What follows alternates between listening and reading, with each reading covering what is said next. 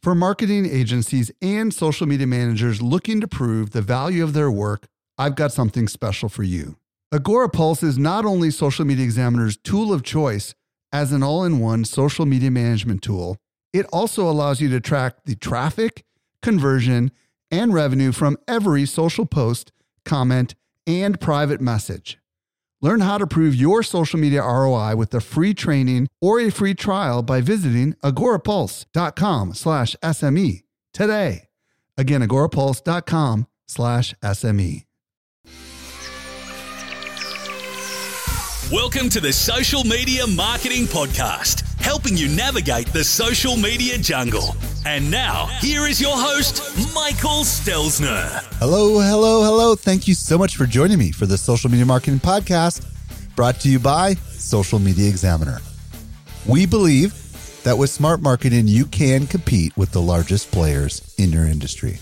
I'm your host, Michael Stelzner, and this is the podcast for marketers and business owners who want to know what works with social media.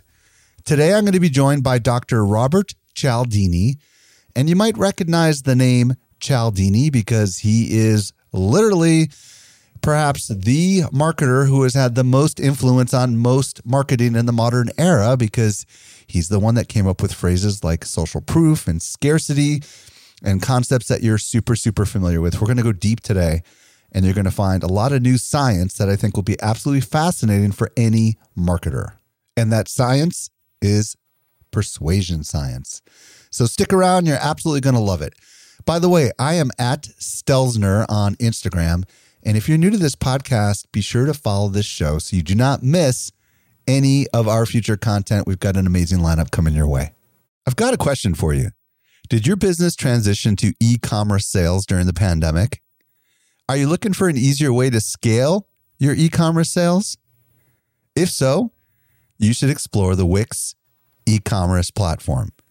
It's an omni-channel solution that manages all of your offline and online customer transactions in a single, powerful dashboard. Now, all your customer data, sales inventory, delivery and fulfillment, and marketing are powered by a single platform, the Wix e-commerce platform. From a single dashboard, you can manage your CRM, email marketing, SMS marketing, live chat, automation, all customer communications, and more. Plus, Facebook Ads by Wix leverages artificial intelligence to learn about your audience and then run and optimize your Instagram and Facebook ads for you. With this one feature alone, Wix e-commerce customers average a 1,000% return on ad spend, and 40% have doubled their sales. Join more than 700,000 active Wix e-commerce stores. Here's your next step. Go to wix.com/e-commerce and get started creating your store. Again, wix.com/e-commerce. You support this podcast by checking out our sponsors. Let's transition over to this week's interview with Robert Cialdini. Helping you to simplify your social safari. Here is this week's expert guide. Today, I'm very excited to be joined by Dr. Robert Cialdini. If you don't know who he is, you know his work. He's the author of Influence, The Psychology of Persuasion, New and Expanded. He's also the founder of Influence at Work, a company that provides corporate training focused on effective and ethical influence. Bob, welcome back to the show. Well, thank you, Mike. Good to be with you. Yeah. And, I mentioned last time you were on the show, which I feel like was 5 years ago, we probably should mention some of the books that you've written. Can you just go ahead and rattle off some of them? Because I think this particular book, Influence, has been around for 25 years, right? Does that sound about right? Yes, but you're right that there are others. What we were talking about 5 years ago was the release of a book called Persuasion. What you do to get people to agree with your request before you make it. How you arrange for the mindset that people have before they encounter your message, so that is aligned with your message and has readied them for assent. There's another one called Yes, 50 scientifically proven ways to be effective and persuasive. That's a great book too. I have all those books literally on my bookshelf right here. And there's probably more. There's also one called The Small Big. Oh. What are the smallest things you can do to change your persuasive approach that produce the biggest effects in your audience? So give people a little background on you if they don't know you. You were a professor, is that correct? Are you still a professor? I am called an emeritus professor. That means I retired. I still have an office at my university. I still go there to write. I still do some research, but I don't teach classes. I don't mentor graduate students, anything like that. So your book, Influence, has been the book that so many people in the world of persuasion have leveraged, especially marketers or anybody that's in sales. Why did you decide to come out with a new version of this book? Well, I was torn, I have to say, between a couple of old adages, one of which says, don't fix what's not broken. Right. And the book Influence was still selling at bestseller levels, but there's another old adage that my grandfather used to favor. It says, if you want things to stay the same, things are going to have to change. Oh. I love that. Yeah. The wisdom of that. It says you can't just rest on your haunches. The world is spinning by you if you take too long before you get back in the saddle and start heading in the right direction for new insights, new perceptions, new ideas, new information. So is there dramatically more in this new book than the older version of the book? Because it's been a while, right? I mean, when was the last time you iterated this book? Yeah, it was 12 years. Wow. And there are 220 new pages. Wow. The biggest changes are, first of all, in those 12 years, the research and the information on persuasion science has grown by leaps and bounds. And that new information on how to hone and sharpen and enhance our effectiveness as persuaders deserved a place in the book. Secondly, the internet blossomed during those 12 years. Right. And so now there are platforms for influence, social media, e-marketing, e-commerce, and so on, digital commerce that just didn't exist before. But the people who most effectively use those platforms have figured out ways to migrate the existing principles of influence onto their platforms so that they become more effective as a consequence. I wanted to include a whole section. In fact, in every chapter, there are sections on digital commerce. And then finally, there's a new principle. There used to be just 6. I added one called unity. I hope we can talk about it during our time. Yeah, we're definitely going to get there for sure. Let's start with social proof. This is a concept that a lot of people in my industry use a lot, but maybe first you could define what it is and why it is important. Social proof refers to the tendency in all of us to follow what those around us are doing, especially if it's a lot of those around us. We tend to recognize, this might be a good choice for us, and take a shortcut that way to decide on a good choice. And I think back in the day, you used to call it the click whirl kind of effect, right? Well, I don't know if I'm off on this, but I'm going back to my college days when I read your book. But we as humans tend to not want to rationalize very much, right? So if other people are doing it, it must be good. Is that kind of what the principle is here? That's exactly it. An automatic response. We don't have to think about it. And if you take a look, for example, even species that have almost no cognitive capacity will show this same herding or flocking response. Birds flock together, cattle herd, social insects who have no brain capacity at all, they will swarm together. So just the cue that what others are doing around me is visible will be enough to cause people to follow that cue. It's fascinating from an ethical marketing perspective, right? Because obviously these concepts can be used for good or they can be used obviously to manipulate people, but we're going to, I think, presuppose that these concepts are being used for good. How can we as marketers leverage social proof? And do you have any new insights? Because you did mention there's a lot of new science that's come out in the last 12 years. Yeah. So let's take those questions one at a time. One way to leverage it, the easiest way, is to point to the things we have that have already stood the test of time and are the most popular of the array of things that we can provide. We all have most popular models, most popular features, most popular payment plans for that matter. Simply telling people that they are most popular, that will be enough to move them. Here's a new piece of research, not even published yet, from McDonald's locations in Colombia and Brazil, where people, usually go in, they buy their hamburgers and fries and, whatever they're looking for, breakfast, but rarely do they buy dessert. Well, it turns out that there was a study done by my colleague. His name is Stephen Martin. It's regrettable that I didn't do this. Steve did this. And what he did was to do an experiment in these studies. At McDonald's. He had people who were behind the counter after the order was taken, right, say the following to all of their customers. How about a dessert, right? Okay. And then half of them got one more sentence. The McFlurry is our visitors' favorite here. Huh.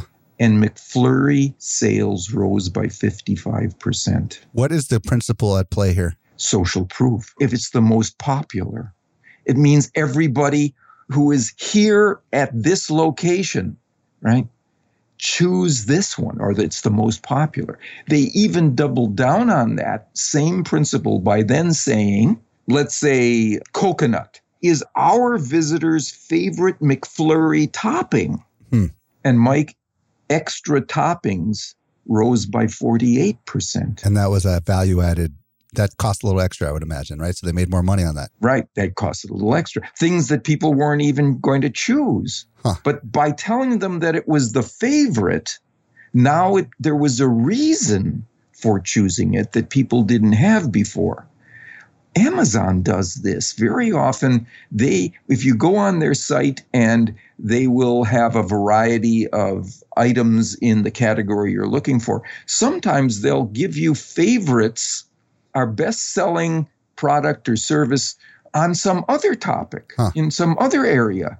And I find myself going there because I have a reason now to think about buying that thing I never thought before. Now, here's the newest research on all of this. A study done in Beijing, China. It shows you the cross-cultural reach of this principle of social proof. Restaurant owners put a little asterisk next to certain items on the menu, and each one then became 13 to 20% more likely to be purchased. What did the asterisk stand for? It wasn't what we normally get from menu items, like, oh, this is a specialty of the house, right? Or this is the chef's selection for this evening. No, it just said, this is one of our most popular items, and each one became 13 to 20% more popular for its popularity. Fascinating. So I think about this applied in marketing in a non-physical setting, and I've been to a lot of software application websites where they have all these different plans, right? And there'll be one with a box around it and it will say most popular. I think that's the exact same concept, isn't it? It's exactly, and it's brilliant, and it's costless, and it's ethical. You're just pointing to something people always use to counsel themselves correctly as to what is a good choice. Now, here's the final feature of that Chinese restaurant study. If they looked at all the demographic factors associated with the customers, the visitors to the restaurant, were they business travelers? Were they young? Were they old? Were they male? Were they female? This worked for all of them, that asterisk. But there was one group that it worked even more effectively. First-time visitors. That makes a lot of sense. Because what social proof does is reduces your uncertainty as to what you should do in this situation. And first-time visitors are the most uncertain. Are testimonials also considered social proof, or is that something totally different? No, you're right. They are, but there are two kinds of testimonial. One is social proof. The other is authority. And that social proof is a lot of people just like you are testifying to this. So that's what you get on those star ratings, for example, right? Look, all the people who've bought this product or experienced this service or purchased this book, whatever the category is, look at all the people who have said, this is a good thing. Those testimonials, that's social proof. Oh, and by the way, there's a little trick in this.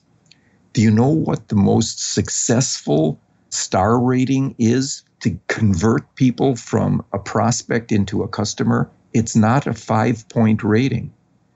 It's a range between 4.2 and 4.7. Because they're skeptical if it's perfect? Exactly right. Fascinating.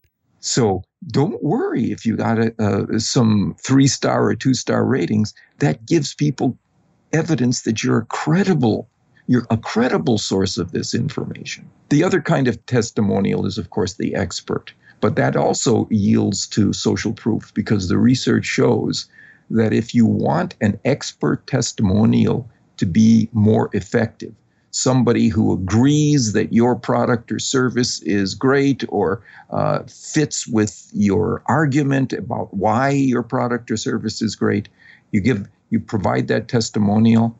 If you want to enhance its effectiveness, you multiply it. You provide more than one expert testifier, and you multiply the effect. So this is what we see when we go into a bookstore and we pick up a book and there's a famous person's testimony on the front of the book, right? And then there's more on the back of the book. Is that kind of what we're talking about? The same concept? Someone recognizable? Exactly the same. I've used it on the new one in myself, yeah. Okay, so we've explored social proof. What I'm hearing you say is social proof makes it easy for a prospect or a customer to make a decision because they're going to go with what others are doing, right? And if you can identify the most popular product in your mix, then you can increase the sales of that product by simply indicating it's the most popular. In addition, testimonies, if you can get more than one, can actually help as well. Right. Now, I guess the real question is, what about if we don't have any social proof, right? That's a great question. What if you're a startup? You don't have a lot of evidence in terms of market share or sales at this point, or you have a new product. You know, you think it's a great one, but it's just new, so you can't point to social proof, right? What can you do? You've only got a few months, under your belt. You can't compete with the people who have more market share. It turns out there's some new research. My team has provided some of that research that shows if you don't have social proof, if you don't have evidence of great popularity or a large market share, right? But you do have a trend in that direction, people become significantly more likely to follow you, even if the trend isn't in the majority, even while you're still a minority. So, Robert, can you give us an example of a trend just so people can wrap their mind around like how they might use something like this? Sure. Here's a study, and then I'll give you the results of the study and then give an implication for how it would work in business. We did a study where we asked people to read a newspaper article about the importance of conserving water in the home. And some of them just read that newspaper article about the importance. That's the control group. Another group read that 30% of homeowners do try to conserve water in the home, right? A third group read that 2 years ago, 20% did.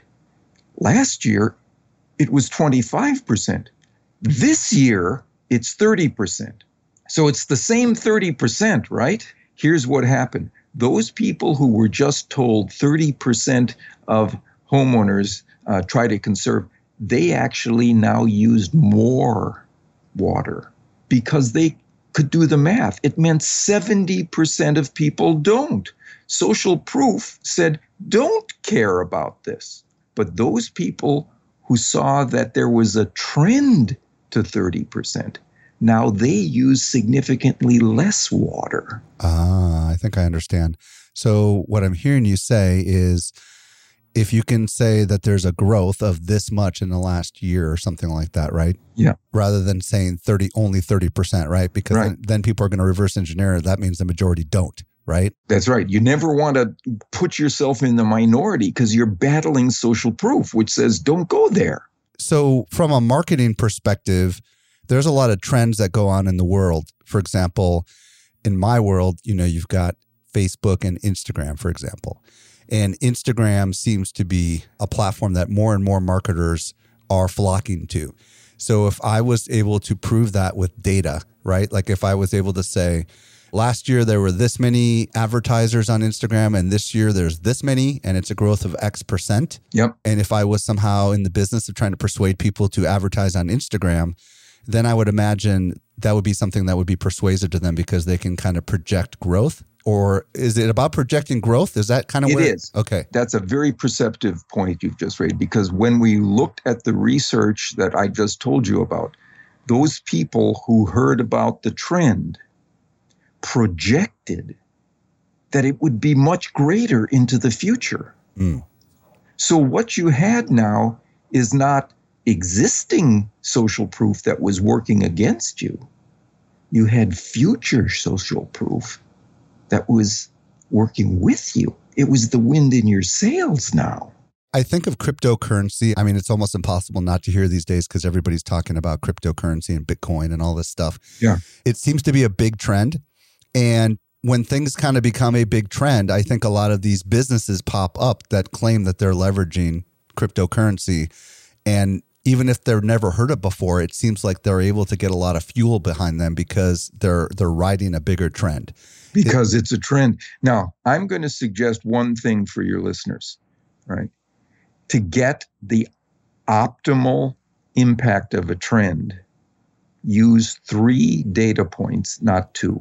Oh. Don't say 2 years ago it was this and now it's this. Or 6 months ago it was this and now it's this.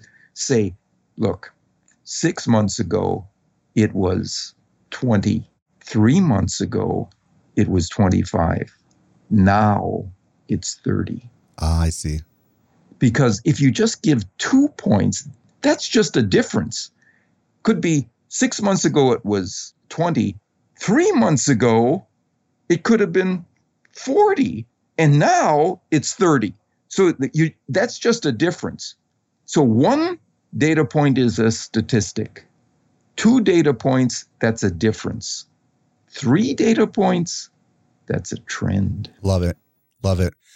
So there's a lot of people that use the word trend because it's kind of, for lack of better words, a trendy word.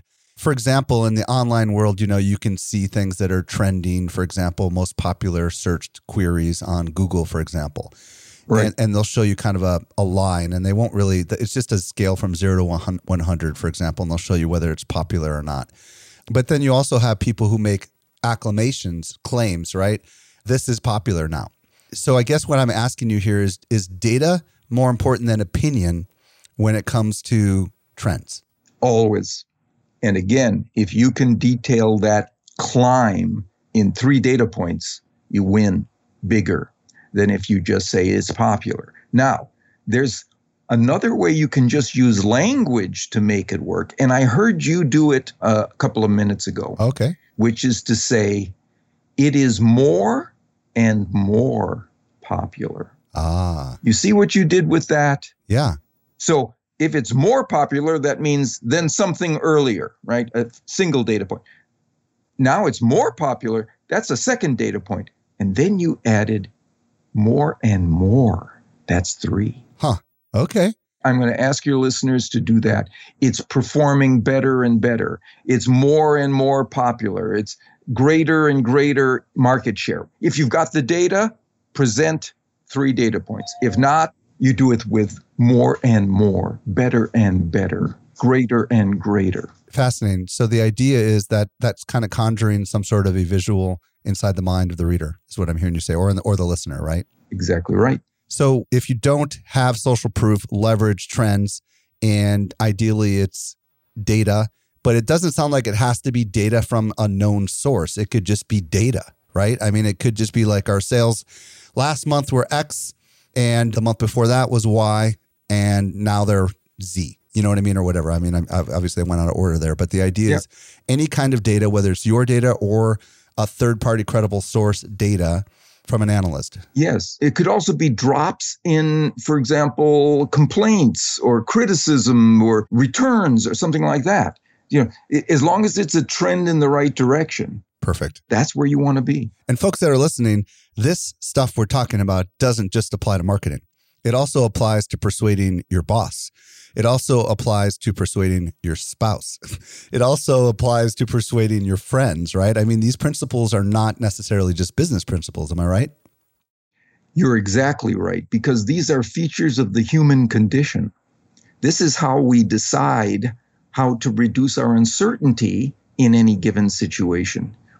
We look to see what those around us like us are doing or feeling or believing. So let's talk about scarcity. This is a fascinating one. First of all, maybe describe what scarcity is from your perspective and why it's so important. Of course, people try to seize the opportunities you offer them that are rare, scarce, or dwindling in availability. Right? And there's a reason for that. And again, it's based in research. Because they're afraid of losing that opportunity. They're afraid of missing it. And research shows, in fact, it won the Nobel Prize for Daniel Kahneman several years ago with his prospect theory, where he showed that the prospects of losing something are twice as powerful on human psychology than the prospects of gaining that very same thing. And what loss is the ultimate form of scarcity. It means I can't have it anymore, right?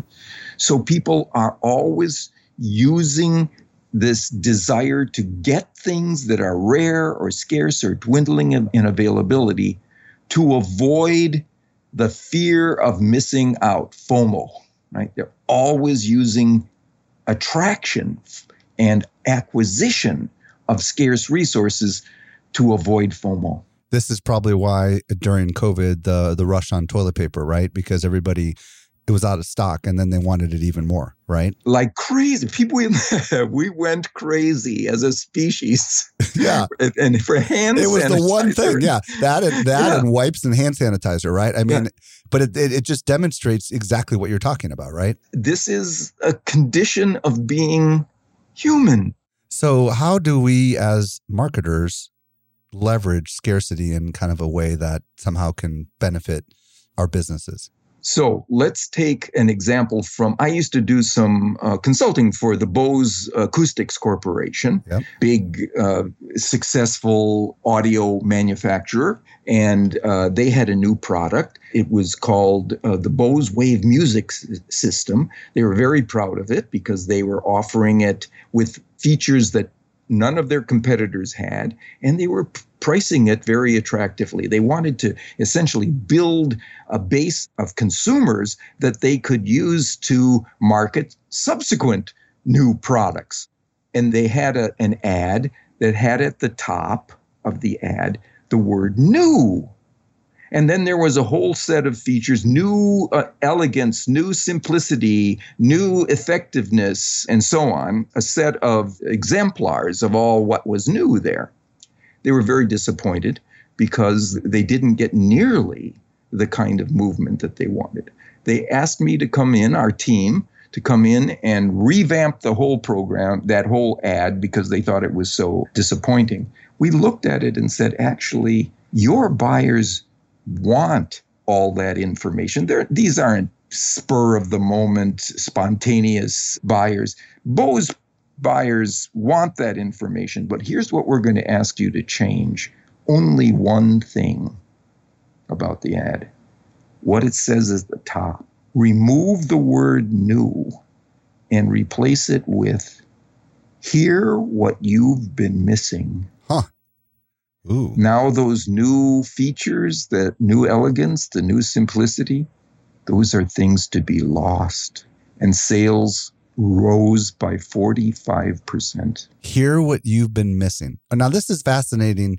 This isn't what I was expecting you to say. I thought you were going to say like limited supply or something, but hear what you've been missing.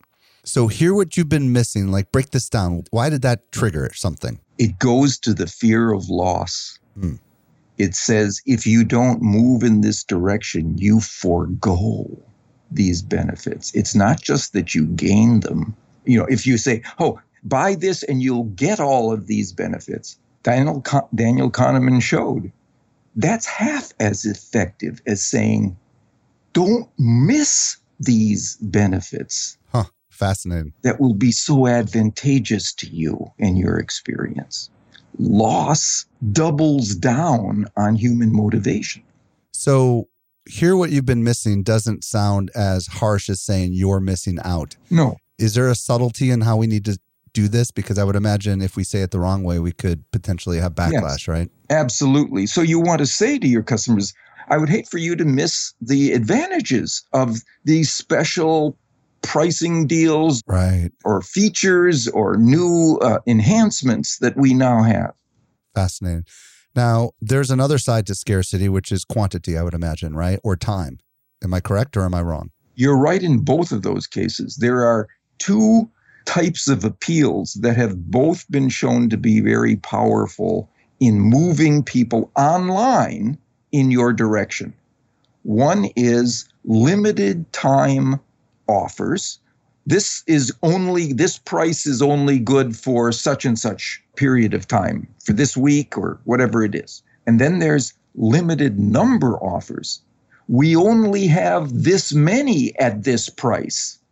You know who does this great? Like t-shirts, limited supply hotel runs? Rooms or air flight tickets and so on. Ah, yeah. They'll say, this room that you're looking at, we only have 3 of them left at this price. Yeah. And I have a contact at booking.com, which is a Netherlands-based such site. It's the biggest in the world. And when they started doing this, they started saying on the site, oh, there are only 3 or 4 of these, whatever the number was. Honestly, only 3 or 4 of these left at this price. And then they were showing how many other people were on the site now looking at that. Yeah, I have seen that. Yeah. So what's your take on that? Because I've tested that with limited results. Actually, I've seen the ones that show the people that bought it, but you're talking about something different. You're talking about active viewers of a limited supply product. Right. That's different. Yeah. Those who've bought it, that's social proof. Right. We're talking about competitors. Ah. And if you have a limited number at that price, those competitors make you crazy to have it. So you're on a sales page and there's only 2 left and it says 5 people are looking at this offer or something like that, right? So what Booking.com found was when they instituted this, their salespeople called their technology people and said, hey, there's a problem with our website. We're now getting so many requests for purchases. This can't be real. It's more than we've ever gotten by a factor of 3, right? That's cool. It wasn't a glitch. It was scarcity and competition for scarce resources. So that's like a doubling effect, it sounds like, right? Because the scarcity alone is powerful, but if you can also show others are considering it, it's almost like I've seen stuff like this on eBay, right? Where there's a bid, right? And there's X number of bidders, right? Or if you're at an auction, right? It's the same concept, right? It's the same concept. When we are in competition for a scarce resource, we, as a species, go for it like crazy. Now, that's limited supply. The time side of it, I want to talk about a little bit. Like, you know, we see a lot of people doing sales, and I've also seen countdown timers. Do you think that, have you seen any research on whether a countdown timer works? Countdown timers work, but they don't work as well as limited numbers, right? Because they don't have competition involved. So, look, you can decide whenever you want to decide. Nobody's going to come and take it from you. Right. So there was a study of 6,700 e-commerce websites where they did A/B testing of various kinds of factors that were on the site and looked to see which were the most powerful, right, in turning prospects into converts. Right? And They looked at 29 different factors. Some of them were economic, like, is there free delivery? Some of them were technological. Is there a search function on the site? Some of them were psychological. Was there a call to action? The ones that were at the top of the 29 were the principles of influence, psychological influence that we've been talking about. And the top one was limited number. Limited number at this price. How do we functionally do something like, so for example, I put on a conference called Social Media Marketing World, right? And we're probably, because of COVID, going to be capped at 5,000 people. So there is a true quantity limit, right? And I'm sure many other people are selling digital products, right? Where there isn't technically a cap. How would you structure something like this? I guess you would set up some sort of once you sell this many, the price goes up kind of a thing? Or you get this added inducement for the first 1,000 people who sign up. What do you mean by inducement?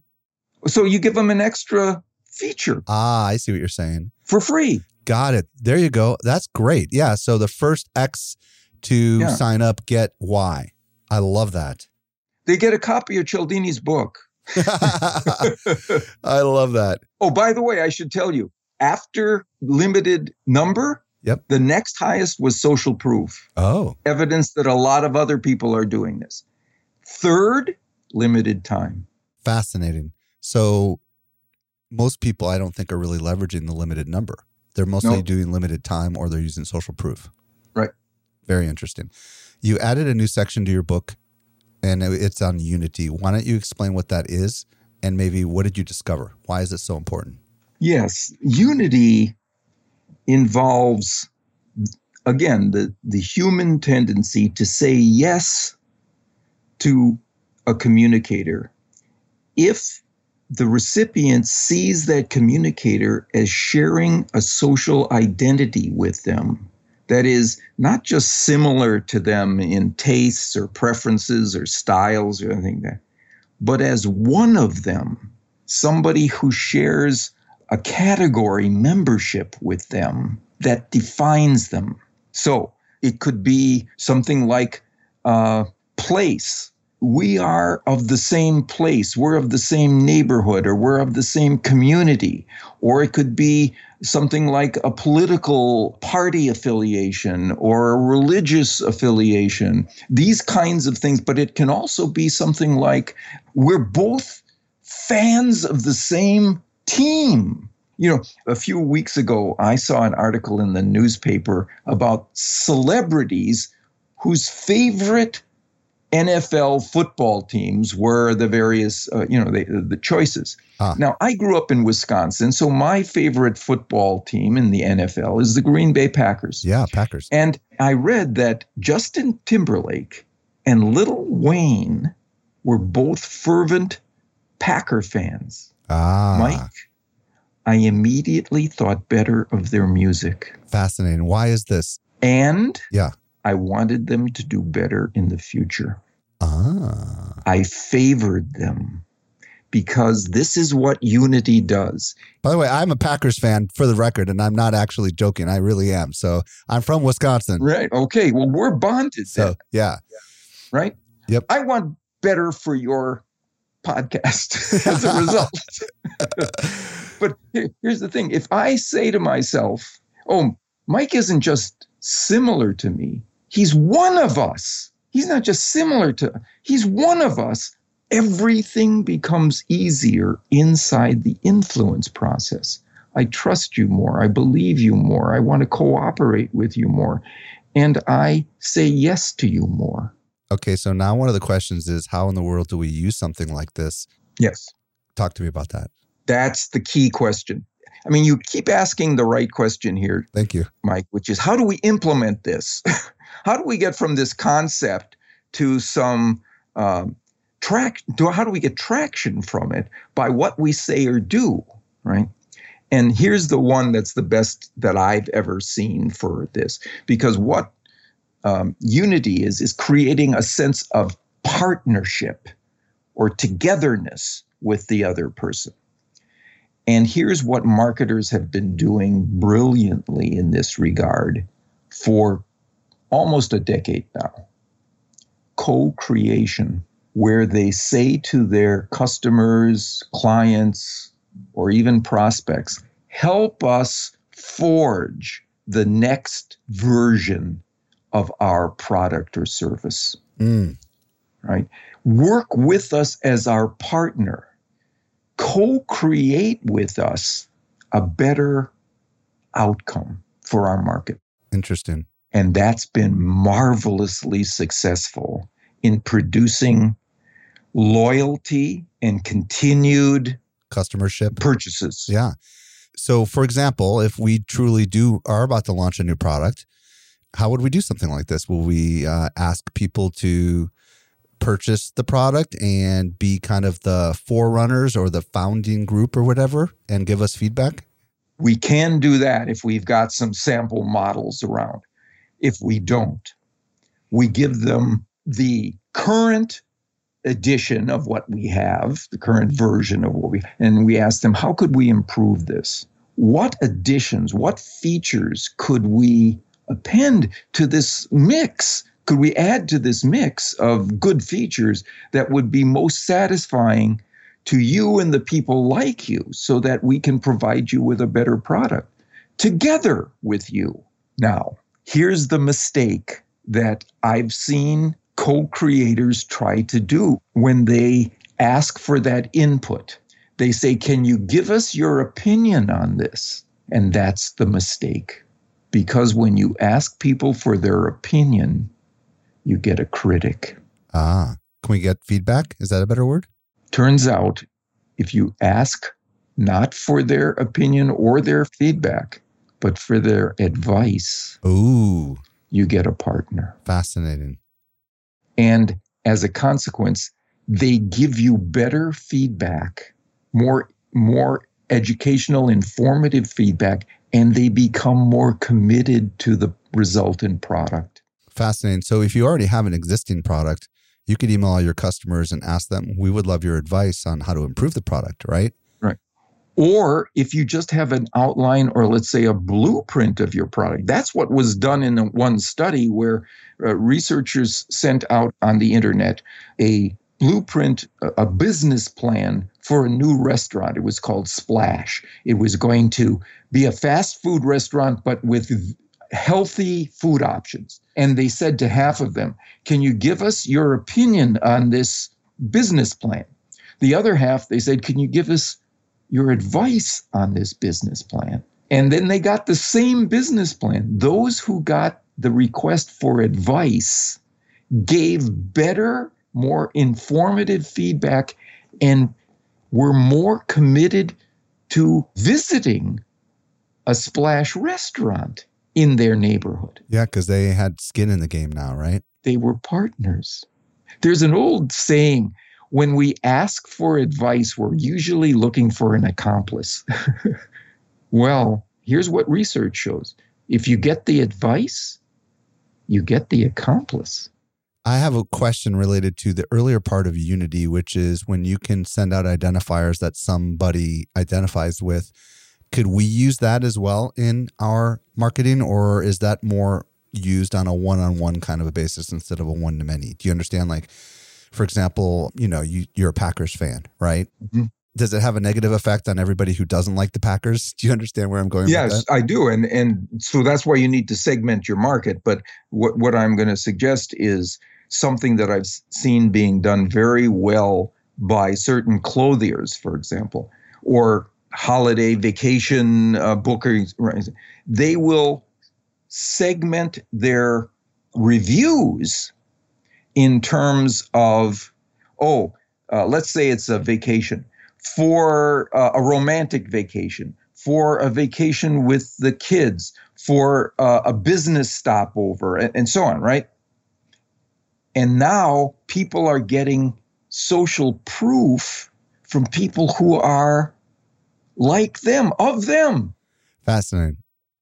So there's unity with the people who are providing you the information. Very, very fascinating. We could go on for hours, Bob, but I know that they need to get your book.